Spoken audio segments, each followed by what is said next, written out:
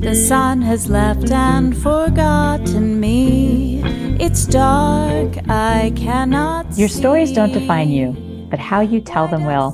Hi, I'm Sarah Elkins, your host and Chief Storymaker at Elkins Consulting. I met Dylan Cinti on LinkedIn and was immediately compelled to reach out to him to get him on my podcast because one of the things he's working on right now is renovating old properties. And if anyone else has heard any of these conversations that I've had over the past 5 years or so, you probably know that I live in a house built in 1890, which by some East Coast Connecticut standards is young, but from the West, an 1890 Victorian home is probably pretty old. And we've done a lot of remodeling of this house. So I love this idea of Dylan and his brother Jake's business. It's a real estate company, and they are taking old properties and breathing new life into them. So Dylan, thank you so much for joining me today on Your Stories Don't Define You, How You Tell Them Will. Thank you. Thanks for having me. Absolutely. I got so excited when I watched your intro video. It didn't exactly tell the story of your interest in this. And so I'm hoping to get into that. But let's start, as I love to start with my guests, and have you share something with our audience that most people might not know about you. And I love this because it gives another perspective, just an added dimension to the person that they're going to get to know over the next 40 minutes or so.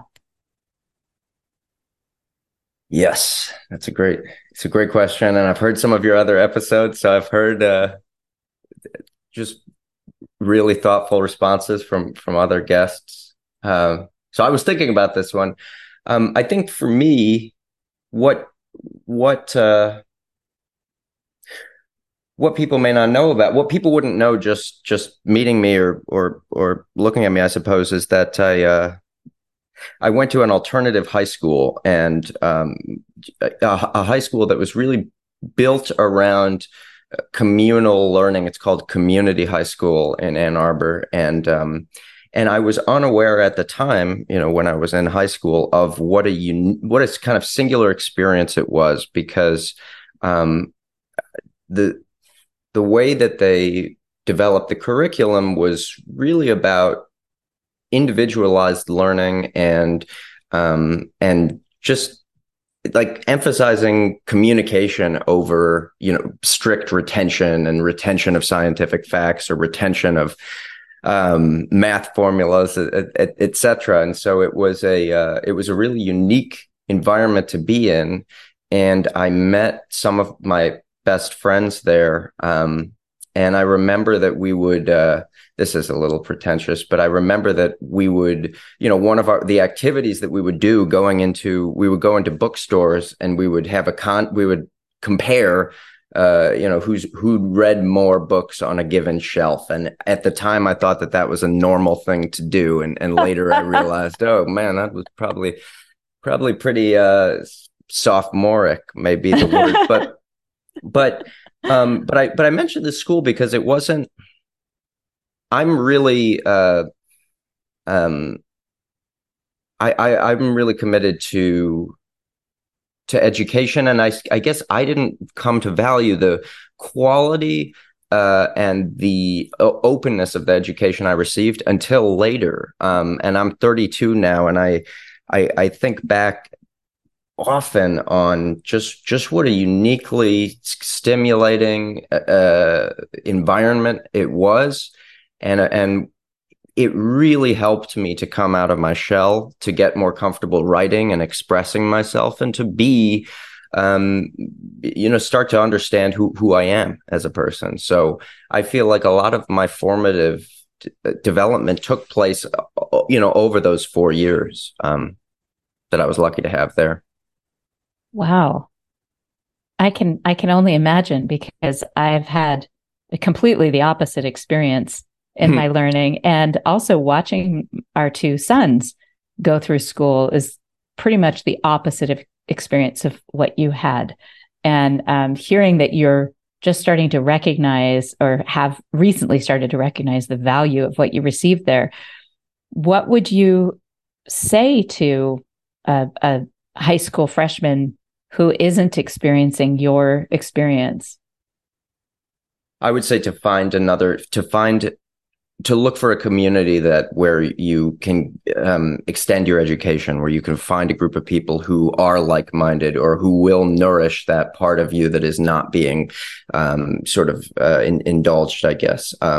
Find whether it's a local community group or even online, some kind of group of like-minded people. Just find ways to enrich your education outside of the classroom if you're not getting that in the classroom. I work with an organization called After School Matters that's based in Chicago. And the great thing about that organization is a lot of the kids who are involved in ASM come from underprivileged backgrounds, and they don't have access to the quality of education that I was lucky enough by living in Ann Arbor, Michigan, to have, and for them going to this after school program, and really being among, I suppose like-minded people is a way to augment the education that they're getting in the classroom. So I would recommend that for anybody. That's awesome. I love that idea, and it goes along with some of what happens here. And we live in a small town in Montana. It's the capital, Helena, but it's really only about 30 or 35,000 people in the city. And then you have, the surrounding area that comes into the city to work at government agencies and those that serve the government agencies. And what I found is that when people would move here, they would really struggle because it could be pretty cliquey. People who've lived here their whole lives, or people who found their community and aren't particularly welcoming to others. And one of the things that a conversation I had with a couple of different people over the years is that you need to go to places where you think you're going to meet people that will share your curiosity. So I like to call it like-hearted, because right now more than ever, like-minded sounds like the silo of thought. Yes. So like-hearted is more about the curiosity and being driven to learn and listen to lots of different perspectives and not get sucked into one side or the other of conversation. So I've had at least 3 different people come back to me years later and say, I went to the library and I joined this book club, and that's how I met my community of people. Or I started hiking. I got a dog and I started hiking on the trails nearby, and I started meeting all these other people that are doing what I'm doing out there. And now we hike together and we go have coffee together and we're in book clubs together. And so that's how they've found their communities. And I can imagine in high school, it might be a little harder, but one of the things I know my sons did is they made friends with the people who seemed like they were left out. And that seems to have created interesting community as well. Are they in high school now, or? No, they're out of high school. They're 22 and 25 now. Oh, cool. So they went through college, COVID. Well, I guess the 25-year-old was probably out by... Well, the 25-year-old took some classes, and then in 2020 just was not doing well academically. So he's going back shortly, but he took some time to try to figure out what he wants to do.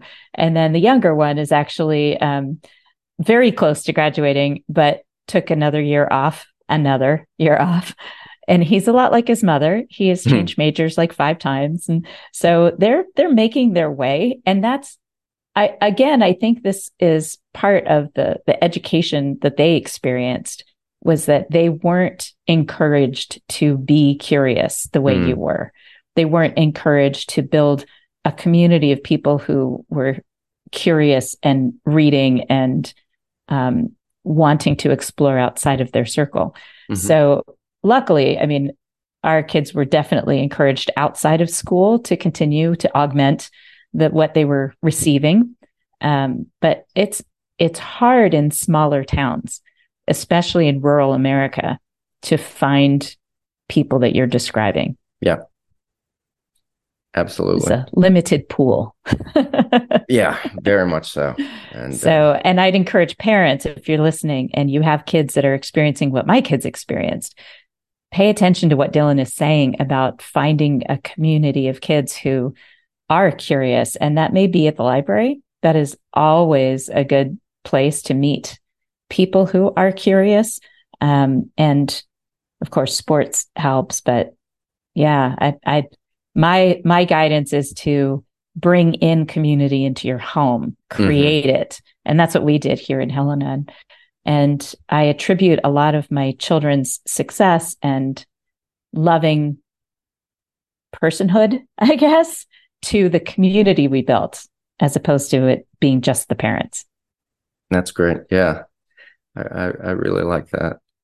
And I think I did, when I got to college, I went to University of Michigan, and I found that I was suddenly very out of my depth and felt really out of place and lonely and all of that. And then I realized I had to do the work of finding the kind of community that I had basically taken for granted in high school, just to feel less lonely day to day. And so I ended up joining the college newspaper, and that was a way of making this big place a lot smaller for me. Finding like-hearted individuals. I like that term. I'm going to, I'll probably start using that. Please do. And just feeling a little bit more comfortable. So, definitely something. I love that. Joining the newspaper, that makes so much sense. Yeah. And I love what you just said, that, joining the newspaper made this really huge place feel smaller. And that makes so much sense to me. So what was one of the stories or one of the experiences when you were working with the newspaper that's memorable to you? There are so many, because I was a city beat reporter, and so because I was from Ann Arbor, and a lot of the people who were on the newspaper had come from like New York or California, because a lot of people on either coast come in to U of M. And so they put me on the city beat because they knew that I was from Ann Arbor and that I would probably know, I suppose, more about the city than most. And so I got to do a lot of really, really cool stories about local politicians. And I think one of the most memorable story is that I had a student at University of Michigan who was running for the Washtenaw County Board of Commissioners. And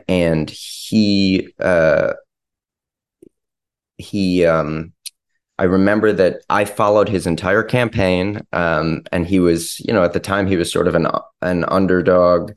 And as his campaign gained momentum, he began to realize, I actually have a pretty good shot at this. And so I got to cover the whole progression of his realizing that he was a serious candidate. And then the most memorable part is that on election day, I was with him, just kind of, trying to be a fly on the wall and capture the experience of being this 22-year-old aspiring politician and watching the votes come in. He ended up winning by one vote. And so my story, the story that I wrote, ended up being picked up by various outlets. And I remember it was on the radio somewhere, because it became this great rallying cry to get out there and vote. Look at the power of one vote to shape, a pretty consequential local position. And this guy ended up going on to serve in the Michigan House of Representatives, and is just a really stand-up guy. But that whole experience and being able to tell that story was, again, like I was saying about my experience at community high school, one of these moments where you just afterwards you feel so lucky, like, wow, I got to tell that story. And what an important story that is. Wow. I love that. That is so meaningful.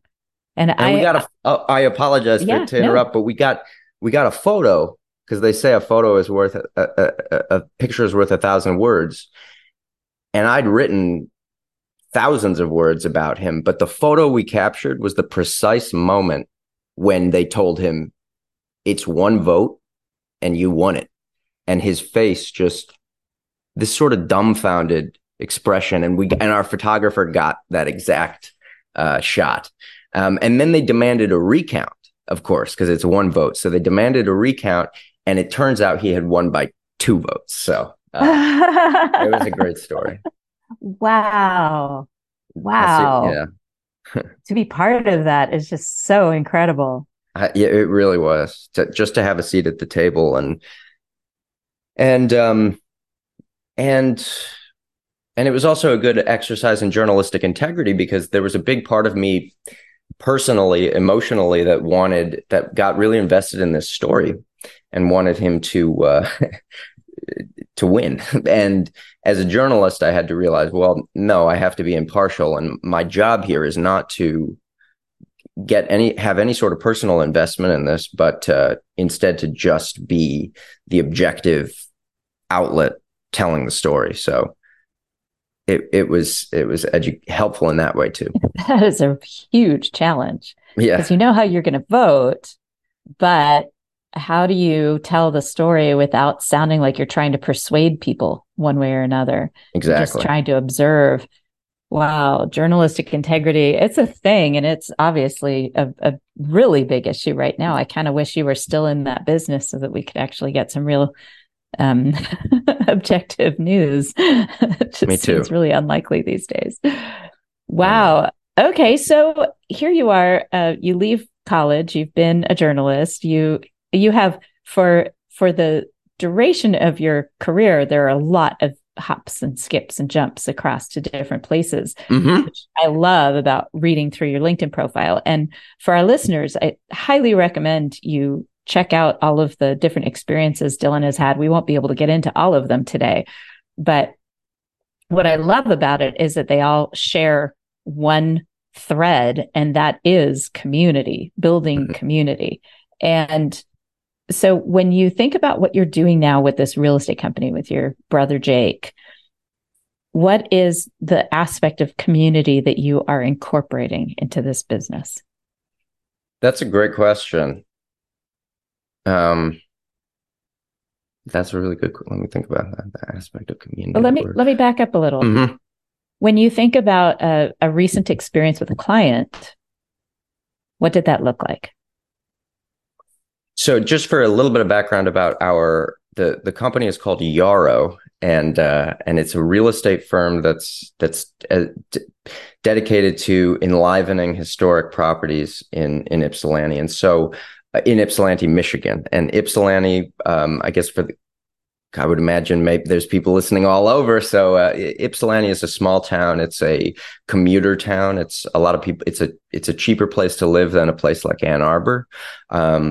But it is its own city with its own kind of spirit and beating heart, and that's something that I came to really understand and appreciate as we were launching the brand and building the company.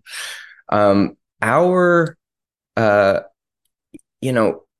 customer right now is technically the people who live in our buildings, and we have three multifamily buildings, 10 units total right now. So we're quite small, relatively speaking. But our, just to go back to and I guess answer your question in a roundabout way. For me, I've always been somebody who can't have a sense of mental peace and clarity if I'm not comfortable where I live rather. So, I had my first year of college, just to go back to that, was really, really tough. Went through some mental health stuff, got therapy, and it was a very kind of punishing year in a lot of ways. But my living situation, and I really hope he's not listening now, my roommate, and he's a good guy, and but we just had very different ways of living, and we were living in this one room, and I found that I just never felt relaxed in my dorm room, and And that, I don't want to blame that for my academic performance my first year, because I think that's kind of a cop-out. But there was an extent to which when I moved into a place where I could finally feel like take a deep breath and feel like I was home, my academic performance shot up. So for me, myself, I'm somebody who needs a place where I feel at home. And the tagline of Yarrow, of our business, is a place you're proud to call home. So not just a place to call home, but where you're proud. You want to bring your family and friends. You want to say, look at this historic built-in fireplace. Sarah, I love that you were talking about your 1890s house, because a lot of the properties in Ypsi are from that period and have a lot of historic built-ins that we love, and we love those little details, and we look to preserve those details and not strip them away with some sort of ultra modern finishes, etc. So the community part, I guess we are, our vision and what we hope is that the place that we're saying you're proud to call home isn't just our properties, but that place is also the city of Ypsilanti. Ypsilanti is a city that it right now has, I believe, a 40% vacancy rate in the downtown area. And so if you go downtown to Ypsi, there are wonderful storefronts and beautiful buildings, but I live in downtown Ann Arbor, and I'm looking out my window now, and there's a lot of foot traffic, and you don't see that in downtown Ypsi as much. And so when I go to, say, Blackstone Bookstore, which is one of my favorite bookstores, or when I went to Go Ice Cream, which recently closed, as a lot of businesses there are closing, you don't see the kind of foot traffic, and as a result, a lot of businesses are barely scraping by. So our immediate vision for Yarrow and for community is we want our properties to be a place where everybody knows everybody else, where people are neighborly, where if you see the person who lives in the unit next door, you have a reason to stop and have a conversation. We have a great communal garden at one of our properties, and that gives people a way to be connected, a reason to know one another. That's what we want for properties. But looking beyond that and looking at our vision more broadly, we want Ypsilanti to be a really flourishing, vibrant city. And we also understand, me and my brother, that we're not going to be the ones to facilitate that. We're not trying to come in. So I don't want to paint a narrative of we're trying to come in and reshape Ypsilanti. No, all we're trying to do is bit by bit play whatever role we can in kind of building up the community of Ypsi and making it a place where people, I guess, more of a destination where people say, I want to go to Ypsi this evening. I want to go to Blackstone Bookstore and, look at these other cool local stores. So I'm going to, instead of spending just 30 minutes going to Blackstone and leaving, I'm going to spend 3 hours walking around downtown Ypsi. That's kind of what we're hoping for and what we're trying to build. That's that whole Field of Dreams, right? If you build it, they will come. I think so, yeah. If you have properties where people want to live and choose to live, then you're bringing community and encouraging people to stay there. Exactly. I love that. That's beautiful. So tell me about a particular person or family that's living in one of your properties that makes you feel like you're on the right track. We have, and there's quite a few, but just to answer that question fully, I would say, in my experience in real estate and residential real estate, I think there's two ways to approach it, and one way is you acquire as many properties as possible and you focus on building the biggest portfolio possible, and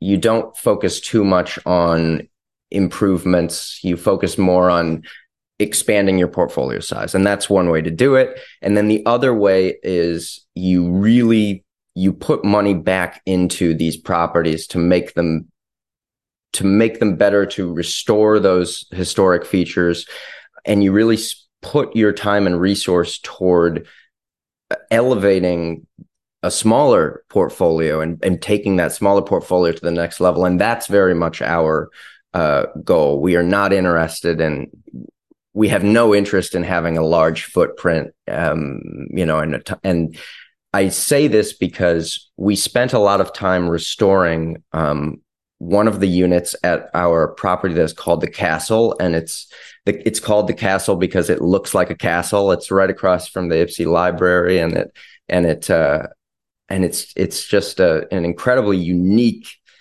building. But the units on the inside had seen better days, and so when we bought the building, we immediately went to work restoring the unit and restoring the original built-ins, the fireplace, making sure that the fireplace could actually work, which it didn't. But then we got it working, and so. To go back to your question about the tenant experience, we found this couple, and they're both school teachers in the Ypsi area. And when they walked in to the remodeled unit, they said this feels like home. And when I heard that, I wasn't there at the time. We have a property manager who does those tours and stuff, but she told me, she was like, these people responded in almost an emotional way to stepping foot in this unit.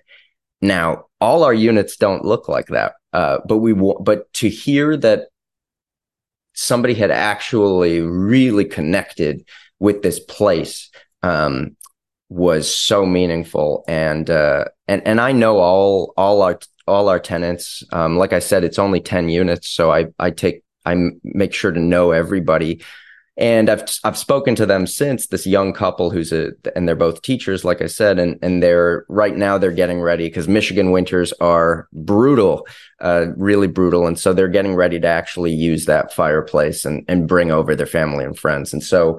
When you're doing the work of renovation, and I'm not sure if you've done big renovation projects, but they're so incredibly fraught and stressful, and they always cost more than you think, and they take longer than you think.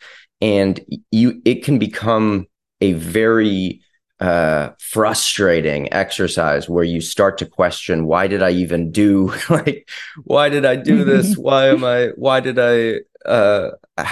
am I ever going to get this unit ready? And for it to come full circle and have two people step in and immediately feel like they're home, feel comfortable, is so affirming for me of what we're trying to do with the company. That's a perfect demonstration. That's perfect. And it comes right back full circle to what you were saying about being able to really fully live in who you are, only being accessible to you when you're living in a place that allows for that security and foundational contentedness. Yes, exactly.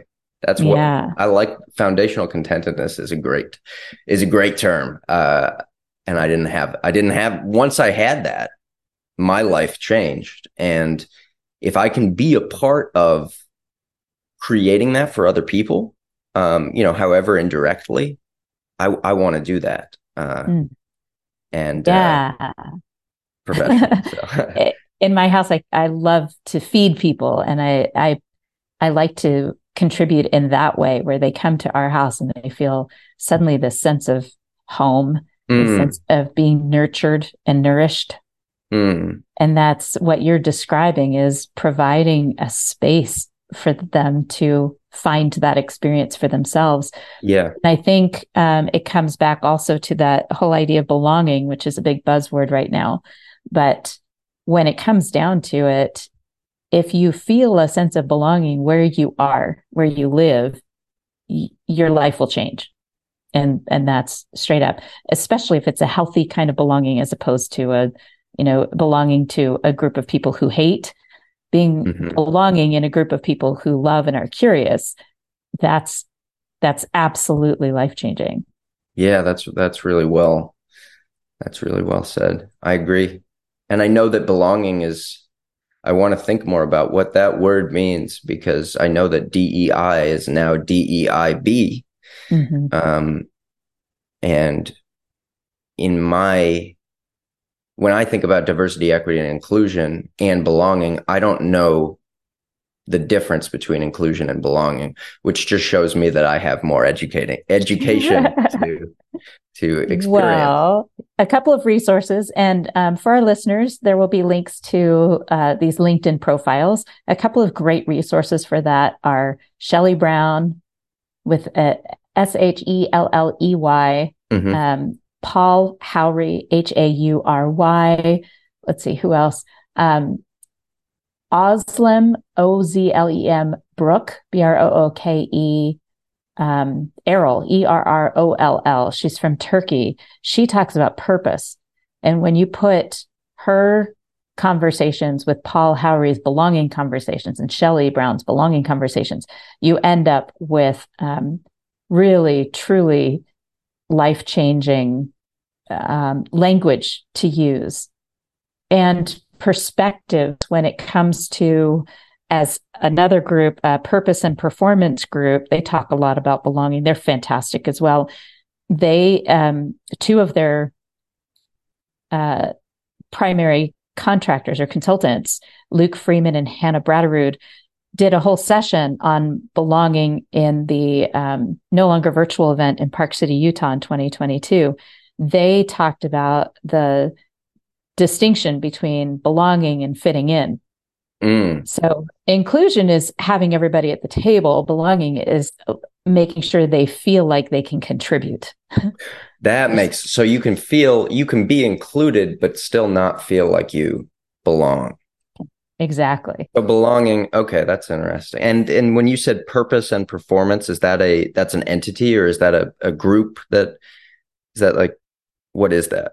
Yes. So Purpose and Performance Group, they are, or near there, did a session on belonging, and one of belonging and fitting in.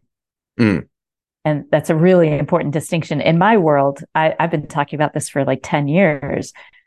Fitting in doesn't mean that you belong. Fitting in means that you are changing who you are in some innate way or some minor way. It could be a huge way, just so that you feel like you're part of something. Yeah. Belonging means you bring your whole self, and people still value you, want you around. But one of the things that also comes up for me is how you asked, being included versus feeling like you belong. When I worked with the university system here in Montana, I was definitely included in the high-level conversations. But at one point, there are very few Jewish people here in Montana, especially in Helena. And this was probably 15 years ago. I brought the Jewish braided bread called challah to my office at Rosh Hashanah, which is the biggest Jewish holiday of the year. It's the Jewish New Year, and it's generally September, October. And so that time of year, we make our challah round like a wreath, and it's beautiful. And it usually has like sweet dried fruit in it and honey. It's to represent the new year and the cyclical life of time. And I remember bringing it in, and I wrote this email to the whole 50 of us in the agency. It was a very small agency, about 50 of us. And I said, hey, I brought this challah to share with you, and this is what the Jewish culture is about, and this is what we're celebrating this time of year. And a little while later, I got a call to come to the HR director's office. And he said, well, we heard a complaint about the email you sent. And I said, oh, did you explain to them that it was culture? It wasn't about religion. It was, to share my culture. And he said, no, I didn't. And I said, why not? And he said, well, it really was inappropriate. Whoa. And I said, what was inappropriate about it? And he said, well, it's a religious. And I said, no, it wasn't religious. It was an explanation of my holiday. And we are the university system. So I thought that would be perfectly appropriate. He said, no, you can't send messages like that anymore. And I said, okay, good to know. Does that mean that we won't be setting up a Christmas tree this year in our lobby? And I won't expect to see an email from the governor's office letting us all know that the Christmas tree ornaments are ready for this year's employees to purchase. Well, we won't get that email, right? And he said, that's different. I said, how is that different? And he said, well, Christmas tree isn't religious. And I said, well, to Jewish people it is. Yeah. So that's the difference between inclusion and belonging right there. That is a great illustration. Yes. And as a fellow Jewish person myself, that resonates, because I would always wonder, growing up, I would wonder why Hanukkah would happen when we had school, because obviously Hanukkah happens at different times of the year, and sometimes it wouldn't coincide with winter break. And that double standard is that helps me understand belonging better. But I'm also absolutely going to check out Shelley Brown and Paul Howery and the resources that you mentioned, because I just feel that, one of the things that I'm missing out on not being in school is a new set of vocabulary, especially around equity, diversity, all of it. And just what I don't want to lose as I get older is the spirit of not knowing and being eager to learn. And something that I notice as people get older, I think that there's, not to overgeneralize, but I think there's people who get older and become more hardened and fixed in their beliefs. And then there's people who get older and become like softened and opened up. And my grandfather, who's still living, is very much that way, where he's just so open and eager to learn and evolve and be as compassionate as he can be. And I hope to evolve in the same way. So as you were talking about these resources around belonging, I was scribbling down. I love it. I love it. Yeah. And once you start reading those people, Brooke Arrow and Paul and Shelley, you'll see, and Luke and Hannah, you'll see even more people talking about this in ways that are really approachable for businesses.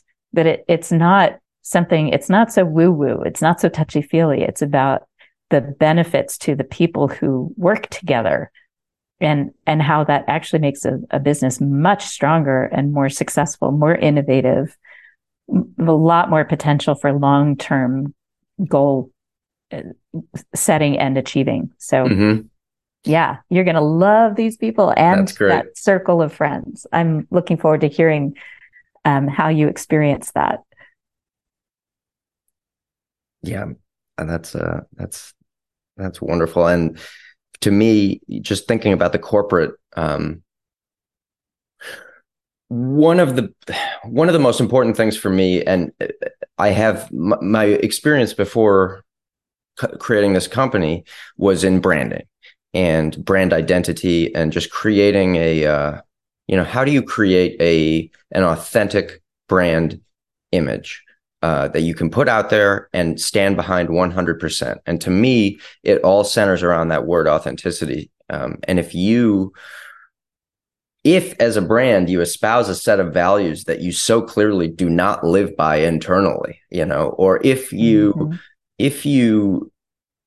champion diversity in a performative way, but not a really meaningful way. So for instance, if you're a marketing agency and you have a well-funded DEIB arm, and yet nobody in your at the C level and above is a person of color or a person who's bringing a diverse or underrepresented perspective to the table, then you're not fully committed to diversity and inclusion. So for me, with this company, with Yarrow, I wanted to make sure that everything that we're saying is something that we can stand behind. I didn't want any of our messaging to be aspirational, to be, aspirational is fine, but I guess I didn't want anything to be like something we could one day not live by. And so for me, with Yarrow, we are a business, and we need to make money. We need to collect rent. We need to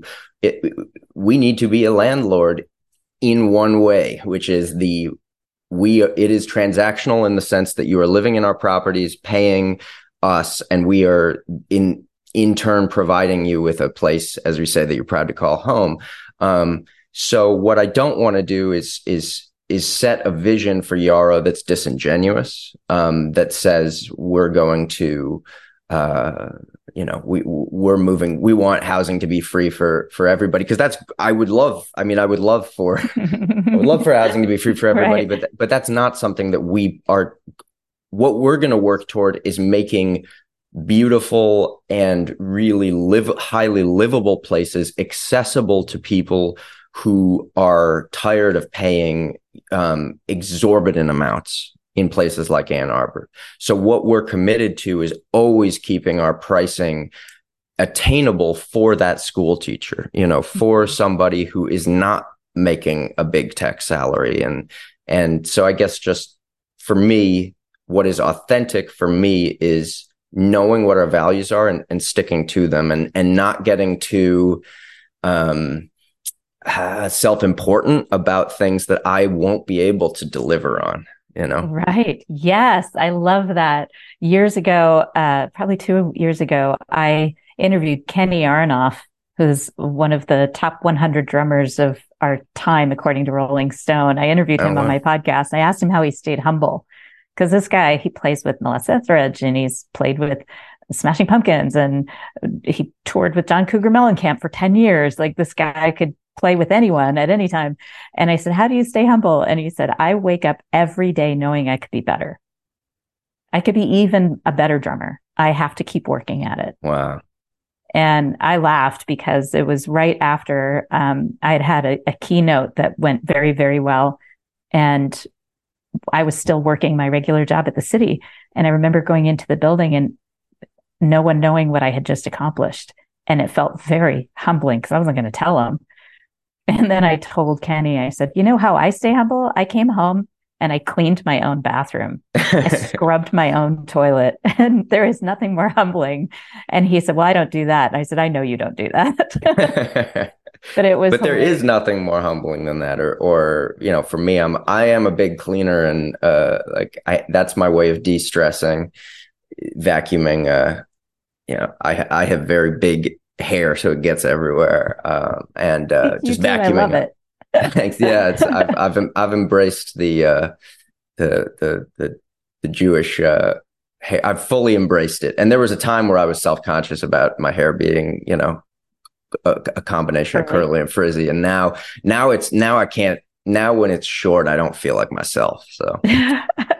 Well, for our listeners, I'll take a screenshot. I forgot to do that when I interviewed another friend last week, but I'm going to definitely take a screenshot so we can see ourselves. Yeah. So one last question that came back into my head, the word yarrow. And the reason it startled me was because yarrow is a plant, a medicinal plant. And in Montana, it grows wild all over the mountains near us.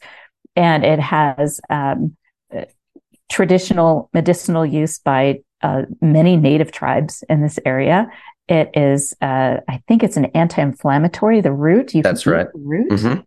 So why yarrow for the name of your company? For us, there's a number of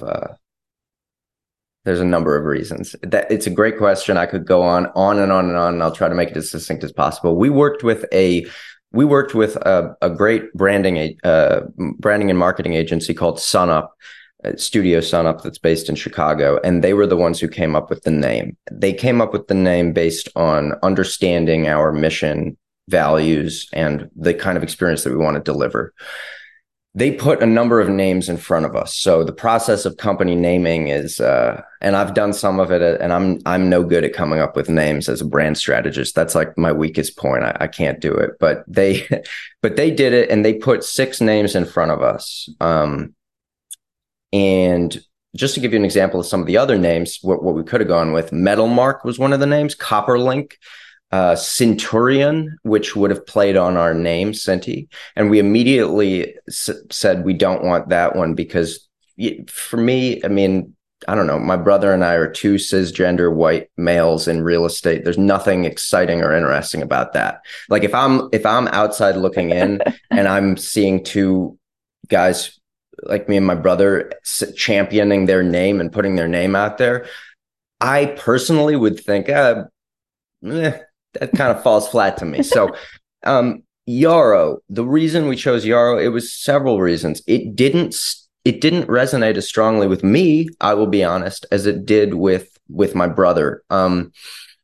The really decisive voice, the decisive vote, I guess, was my brother's wife. She responded really well to it, and she's way smarter than me or my brother for sure, either of us. So she's somebody who's really devoted to just creating a better world for underserved people, and she wants to be a public defender, and is just a wonderful person, and not, she's not embedded in business stuff, that doesn't have any interest in that, but she responded really well to Yarrow. And I think the reason is because Yarrow, it just reads as unpretentious, attainable.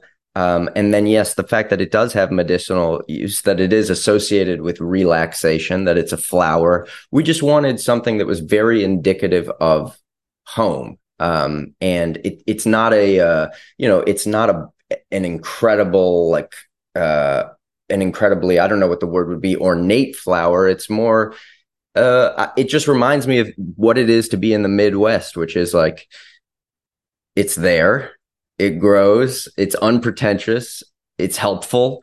You can put it in tea and drink it, and it's nice to have around. And that's kind of how we wanted the brand to present. So that's why we went with that name. I love it. I remember when we first moved here, the white yarrow, it comes in white and yellow and purple, and the white yarrow looks a lot like Queen Anne's lace.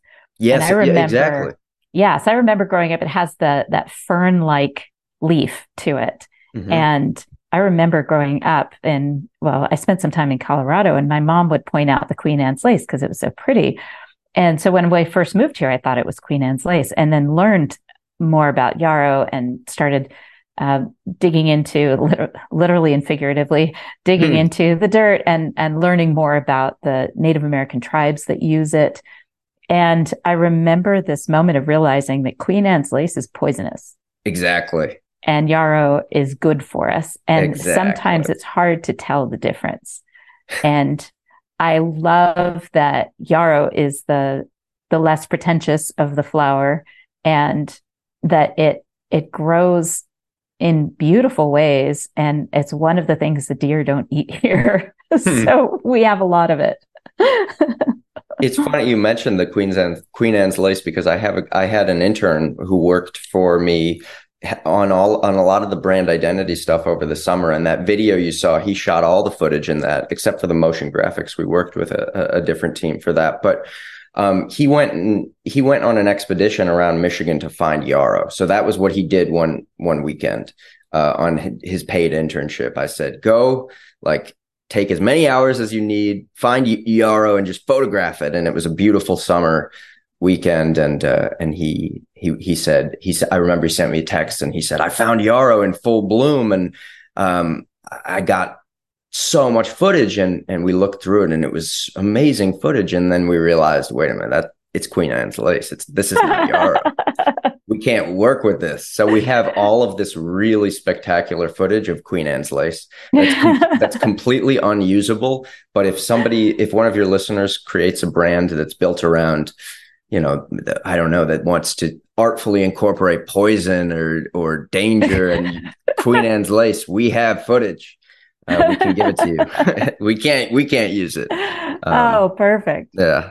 Well, in the spring and early summer, ping me, and I'll take a whole bunch of pictures and video of yarrow here in Montana, because it's really, it shows up all over the mountain that I hike on almost every day. So, wow, that's really cool. Yeah.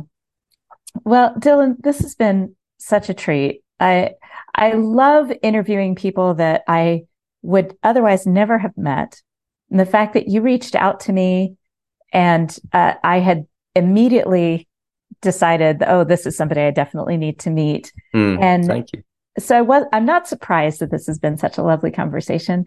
And I am honored that that you had listened to a few episodes and then reached out and said, I liked your format. It sounds like something that could be fun. So I just really appreciate your time. Likewise, I feel so privileged to be able to talk to you, and especially having listened to your shows. It's odd to then step into a format that you've become accustomed to listening to. But yeah, you're great at what you do, and I feel it's been really special to be able to reflect. And today is the day after Thanksgiving. I'm not sure when this will run, but just to be able to reflect on the day after Thanksgiving of these opportunities that I'm so grateful for, like the school that I went to, the family that I have, the fact that I get to do this thing with my brother, and then just continue learning and stay humble. You know, I certainly, there are many things day to day that remind me to stay humble, whether I choose to listen to those signs or not. So really appreciate your time as well. I love it. Well, listeners, now it's your turn. When you think about a brand, maybe you could turn that around and consider your own personal brand. Or if you don't like that buzz phrase, you can use the word reputation. What are you putting out there to demonstrate who you are and what matters to you? What stories are you telling? What images are you sharing? What are you doing on social media? Because all of what you do are making stories for other people to consider who you are. And if you are putting things out there that aren't in alignment with how you want to experience yourself and how you want others to experience you, then you're going to feel a disconnect and extreme dissatisfaction in relationships and in life. So I encourage you, think about what your reputation is and what you want it to be. And really consider how your behavior, your actions, and what you share contribute to who you believe you are, how you experience yourself, and how the people in your life get to experience you. Your stories don't define you, but how you tell them will. Thanks for listening. Smile, what's the use of crying? You'll find that life is still worthwhile if you just smile.